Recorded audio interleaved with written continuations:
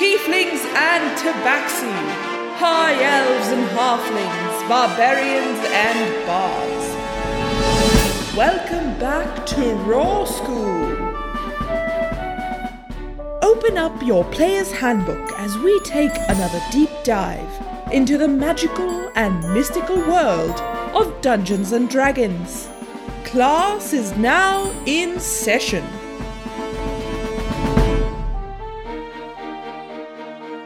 Welcome back, students, to another episode of Raw School.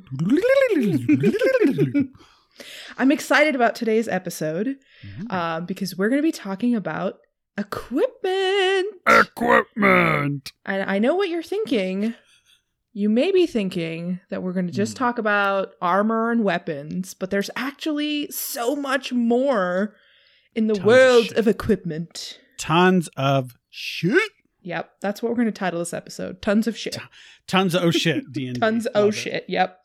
So if you wanted to review all of the universe of equipment and things that you can own within the player's handbook, you're going to be taking a look at Chapter 5, which starts off on page 143. So we're just going to walk you guys through what your options are, what certain things mean, what you have available to you as you go forth and level up in your character. What does this all mean? Yeah. Awesome. Well, we'll skip some of this stuff about like starting wealth and coinage. You can read those sections, but just talk to your DM, ask them how much gold you have to start with and what rules they're following. But basically, the main source of gold that you start with will come from your character background that you choose. And just be aware that every class, you'll get to start off with usually a choice of items. It's usually a few different types of weapons and armor, and it says like either like one martial weapon or one ranged weapon or like hide armor or scale armor or something. So just be cognizant of that. And also, every class starts off with an equipment pack of some sort, the contents of which can be found on page 151 if you're confused about what like a Dungeoneer's pack or a Priest's pack would include. Okay. So do we maybe want to start with armor? Yeah, let's do it. So basically speaking, if you look on page 145, there are 3 general types of armor: light armor, medium armor, and heavy armor. The lighter the armor it is, the more of your dexterity modifier you're going to be able to add to it. So if you notice, with padded armor, leather armor, and studded leather armor, you're able to add your dexterity modifier, and there's no cap on that. There's no limit. It just says add your dexterity modifier. So if you have a +5 to dexterity and you're wearing studded leather armor, that's 17 armor class with just studded leather armor, which is pretty awesome. Joe, I have a question, and I actually don't know the answer to this, so this will be a learning experience for me as well. Why is it that light armor, padded armor, gives you disadvantage on stealth checks? I was actually just looking at that, and I'm like, I've literally never used padded armor. My thought is, so padded armor might be like make noise while it's moving, so that could be a reason why. It only costs 5 gold, so I guess the theory is if you were using like, if your DM wanted to use like, okay, you all start with 10 gold but no equipment, for whatever reason, then like maybe you would want to choose to buy padded armor, but why would you take, I don't know, I wouldn't take that. So yeah, always go with leather armor over padded armor. It's worth the 5 gold. And if you can afford the studded leather, do it. Yes, studded leather armor is amazing for 45 gold. It's the best light armor that you're going to find at in terms of player handbook items. And in terms of what your DM might add to the game, they might put in all types of armor that can get you really cool benefits. But you're pretty much going to be looking at this armor, especially starting out. So Anna, Iso is a paladin. She wears heavy armor. Do you want to talk a little bit about heavy armor? Sure, yeah. I mean, you'll find it at the bottom. Heavy armor, so you can have ringmail, chainmail, splint, or plate, which seems ridiculously expensive, and I don't know that any of our characters in any of our campaigns has a plate. But I believe I wear chainmail, but it's under heavy armor. So if you look across, it gives me an armor class, just a basic armor class of 16, which is actually really fantastic to have at level 1. Yeah. And then if you keep going down, and we talked about this briefly last time, my character also has a shield. So as part of my starting equipment, I had the option of taking an extra weapon, or I could have one weapon and one shield. And I definitely went with the shield because that added +2 to my AC. So if you remember, AC means armor class. It's the number that my enemy has to reach in order to be actually able to hit me. So I had heavy armor chainmail, already had a base score of 16. Add my shield into that. That's an 18. That's incredibly high, actually, for a first level, very, very sturdy character there. But if you look across, you'll see that there are 2 things of note here. One is that I actually had to have a base strength number of 13 before I could wear that chainmail. So in order to be able to gain the protection of something like heavy armor, since it gives me a higher AC, but to be able to fight properly, wield it, and wear it, my character has to be strong enough to do that. And so I needed a strength score of at least 13. Mine's like 16, so I was good on that. And then if you keep going down, you'll see that whenever I roll for stealth, I have disadvantage. And if you remember, disadvantage means that I roll 2 d20s and take the lower number. Right. That's sort of the trade-off with heavier armor, is that the benefit is that you don't have to worry about dexterity because you're not adding your dex modifier at all. It just gives you a base AC, like Anna said, but that comes with needing a high strength score, and you're going to be clinking and clanking like pots and pans down a hallway. So just be aware of that. But there's also a really nice middle ground, and that's medium armor. So medium armor kind of marries the 2 together. You get to add a maximum of 2 from your dexterity modifier to your armor, and it has slightly higher base armor than light armor. But it doesn't give you the same level of protection as heavy armor, but also doesn't necessarily impose disadvantage on all types of armor. So if you look at that middle section, you have hide, chain shirt, scale mail, breastplate, and half plate. Only the scale mail and half plate impose disadvantage. And if you have half plate, you can have a base AC of 15 plus up to 2 of your dexterity modifier.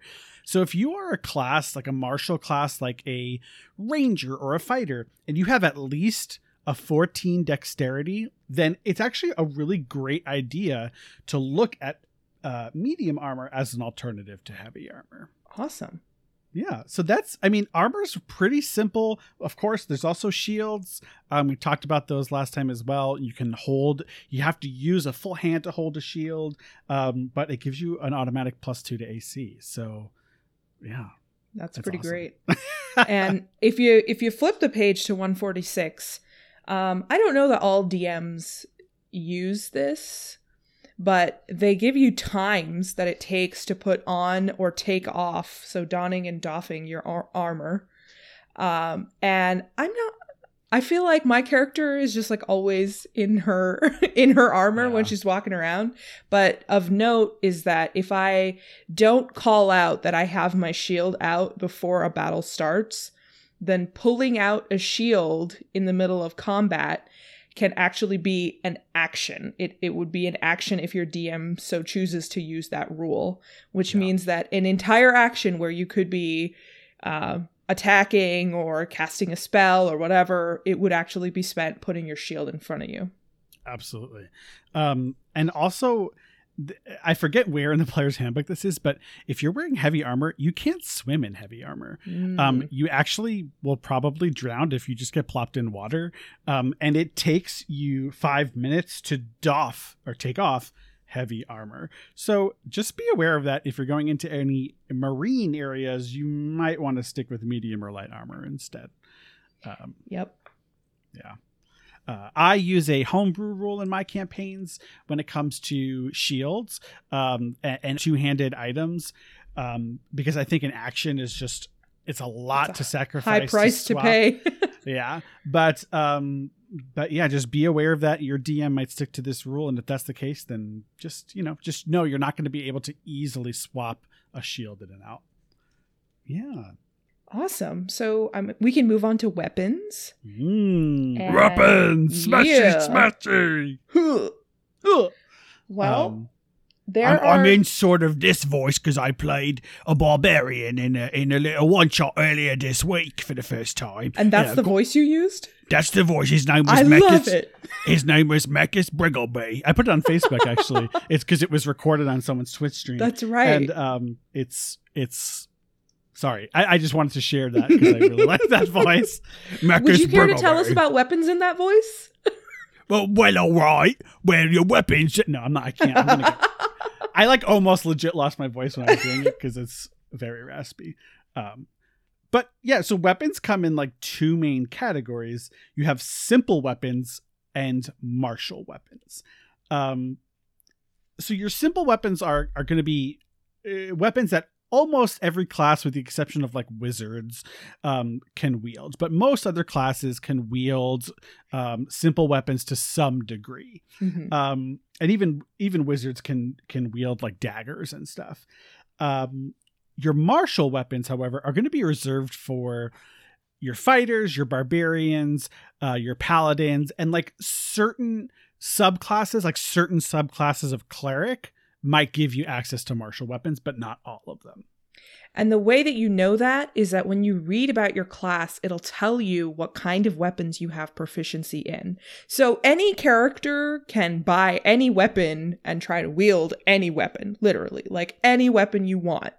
The problem is that, as we told you before, right, when you make an attack roll, if you have proficiency in that weapon, it means that you get to add your proficiency bonus to that attack roll, in addition to whatever modifier you're using. And that adds to the roll, right? So that can make a huge difference. If my proficiency bonus is a +3 and I roll something like a 15, and, we're looking at at an enemy that has a higher AC, that +3 is going to mean huge things. So there's nothing stopping you from picking up a weapon and using it. Just know that the math that you use to calculate what number you have to attack the enemy is going to change depending on whether or not you have proficiency in that weapon. Yeah, and the same thing actually is true for armor, only armor is even more restrictive. If you do not have proficiency with armor, so if you're a wizard and you're not proficient in heavy armor and you go ahead and, put on that plate mail, that full plate mail, then you are going to have disadvantage on ability checks, saving throws, and attack rolls that involve strength or dexterity, and you can't cast spells. Imagine a wizard with low strength who's not proficient in heavy armor, who's trying to lift their arm in full plate mail and is I can't do somatic components. You're going to have a really tough time. So make sure you look at those proficiencies listed on your class page. And so simple and martial are the two kind of differences between the weapons, but there is an additional kind of sub difference there, which is that a weapon can be a melee weapon or it can be a ranged weapon. So a melee weapon, you're going to imagine it, you're in the thick of fighting, right? Your short swords, your long swords, your great swords, what else is there? Your scimitars, your tridents, right. Melee weapons. Ranged weapons are exactly what they sound like. You can fire them at a range, so you can fire them at a distance. And most of the time, that's going to be your longbows, crossbows, things like that. Right. Now, we talked about this last time when we had Sandy on, but there are actually some, or rather 2 episodes ago, but there are some weapons that can be used either with one hand or 2 hands. And it actually will tell you right on page 149 of the Player's Handbook, how many hands you need to hold something. So if it's 2-handed, it will say 2-handed in the description. If you go down to the glaive, or the great axe or the great sword, those are all 2-handed weapons. But there are weapons called versatile weapons, like quarterstaffs, which is actually a simple weapon, long swords, warhammers. These are weapons that can be wielded with either 1 or 2 hands, and depending on which the number of hands you're wielding it with, it can actually do more or less damage. So yeah, I mean, it's important to note that, if you're holding a shield, obviously you can't also have a greatsword because you need to have that second hand completely free, and a shield would obstruct your other hand. Right. So you just want to make sure, when you're wielding your weapons or picking weapons, think about the other things your character is going to be doing. If you don't have the Warcaster feat and you are a wizard, well, a wizard can't wield 2 daggers in each hand and do somatic components or hold material components of a spell, because you need a free hand to do that with. So another thing to know about weapons is that the general rule is that if you're dealing with a melee weapon, you're going to add your strength modifier to the attack bonus and to the damage. If you're dealing with a ranged weapon, that's going to use your dexterity. But certain weapons, and I believe they're called finesse, in the player's handbook, finesse weapons, and that'll be described in the properties, they can use either. So something like a rapier, it's a finesse weapon, which means that it can use either your dexterity modifier or your strength modifier, which is great because if you have a rapier as, say, a rogue, even though you're in melee range with an enemy, you can rely on that dexterity modifier, which is usually going to be way higher, to wield a rapier. So very handy. Yeah, absolutely. Finesse weapons are incredibly important to look at if you have a high dex score and still want to be, a fighter that primarily relies on weapons instead of spells. Another important distinction is that some weapons have the thrown property. Now, the thrown property basically just means you can throw the weapon, and it has a range much like a ranged weapon. Only obviously, whereas a bow, you have multiple arrows. If you have only one dagger and you throw it, newsflash, you no longer have that dagger. You have to go pick it up. So just be aware of that. But if a weapon like a dagger, which is a finesse weapon, meaning you can use either strength or dexterity, also has the thrown property, which a dagger does, it means you can use either strength or dexterity when you throw the weapon too. And again, that's the modifier you're adding to your attacks and damage. So it's really important to just sort of be aware, okay, am I a dexterity-based fighter or a strength-based fighter? Which is which? And then you'll see on the thrown weapons or on the ranged weapons that in parentheses, it will describe a range and it'll give you 2 numbers. One will be a smaller number and the other one will be a larger number. What that means is that let's take a dagger, since we've been talking about daggers, and it says the range is 20/60. And what do those numbers mean?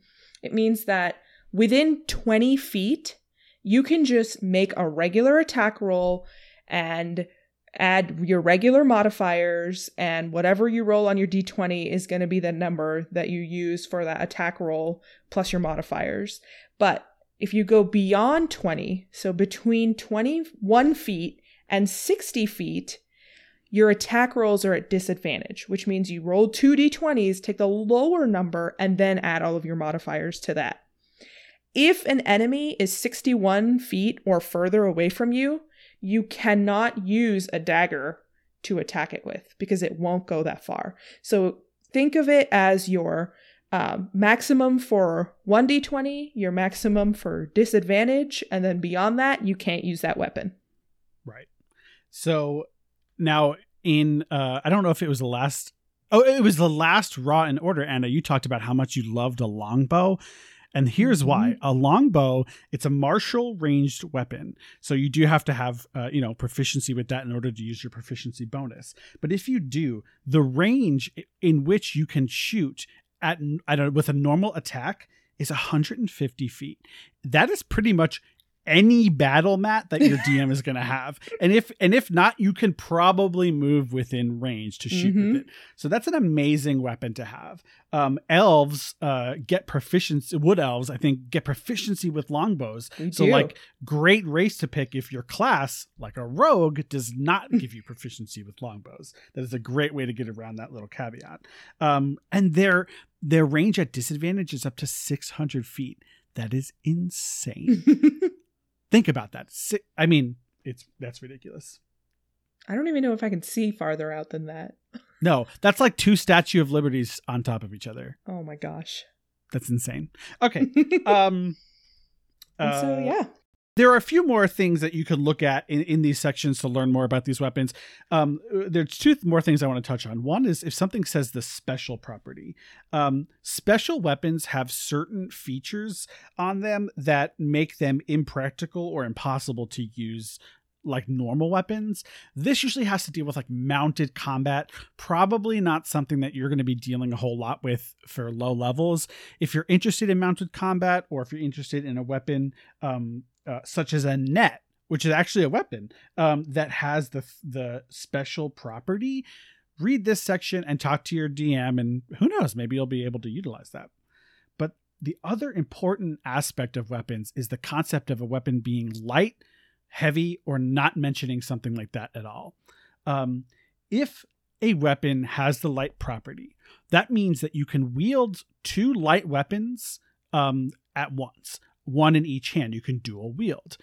I love dual wielding because it lets you use a bonus action to make an offhand attack.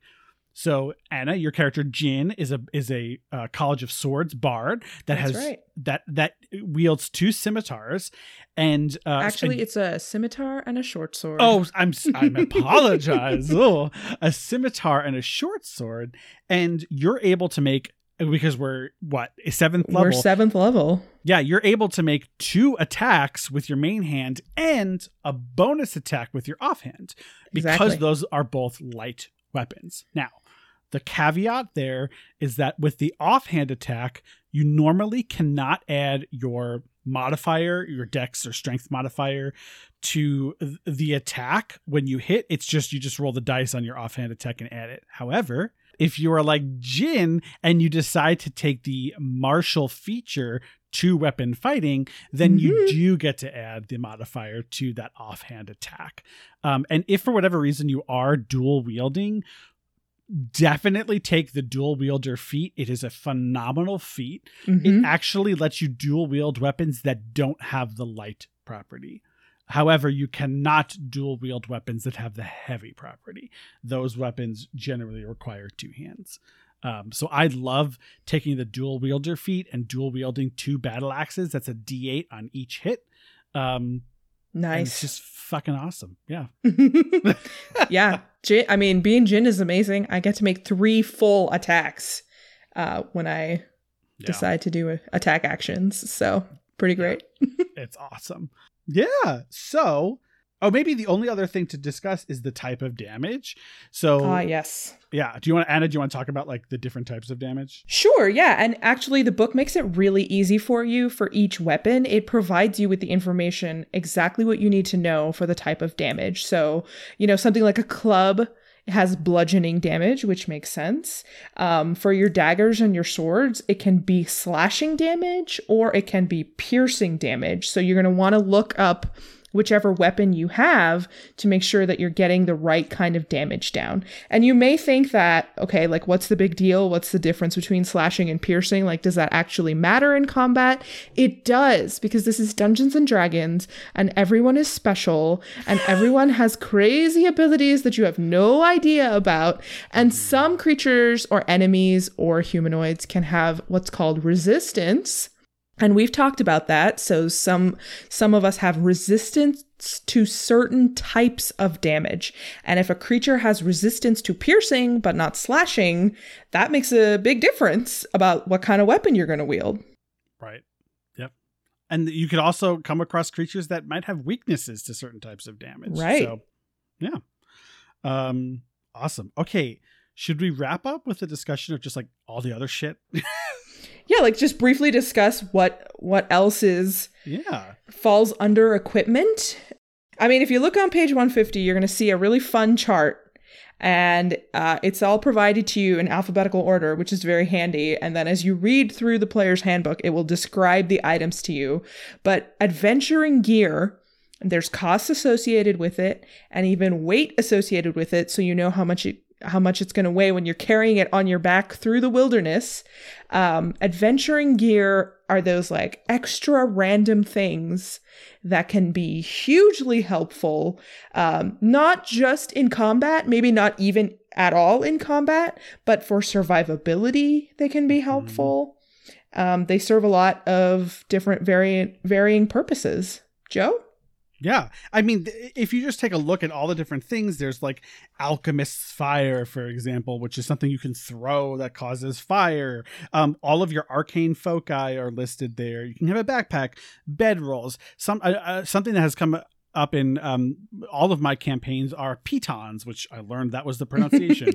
Those are those little metal spikes you can hammer into cliffs to make it easier to climb. That's the kind of stuff you want to think about when you're playing D&D. And on this page, if your DM says you all have 50 gold, go buy whatever's in the player handbook that you'd like, you can say, cool, a potion of healing is here. That's really, really, that's an amazing item. Like, do not underestimate the power that can bring someone back from the brink of death. Or you can buy like 500 pitons if you want, and a backpack to put them all in. This also has a component pouch for spell casting, so very handy. Different types of clothes. A crowbar can come in handy a lot. Druidic focuses. My character Jin bought a bag of caltrops, which just sounded fun, so I can't wait to use those. And the use for all of these, all of these items, is explained on the next few pages. Another one that's really common is ball bearings. So most rogues will start out with this, but ball bearings are for what is it? 1 gold for 2 golds? No, 1 gold. It's 1 gold for a bag of 1,000 ball bearings. Yeah, think of all the uses that could be. Oh, you want to check if there's a trap somewhere? Throw a ball bearing. You want to see how far a fall is before something hits water? Drop a ball bearing. Like, the uses are really, whatever you can think of. And it's perfect for comedy.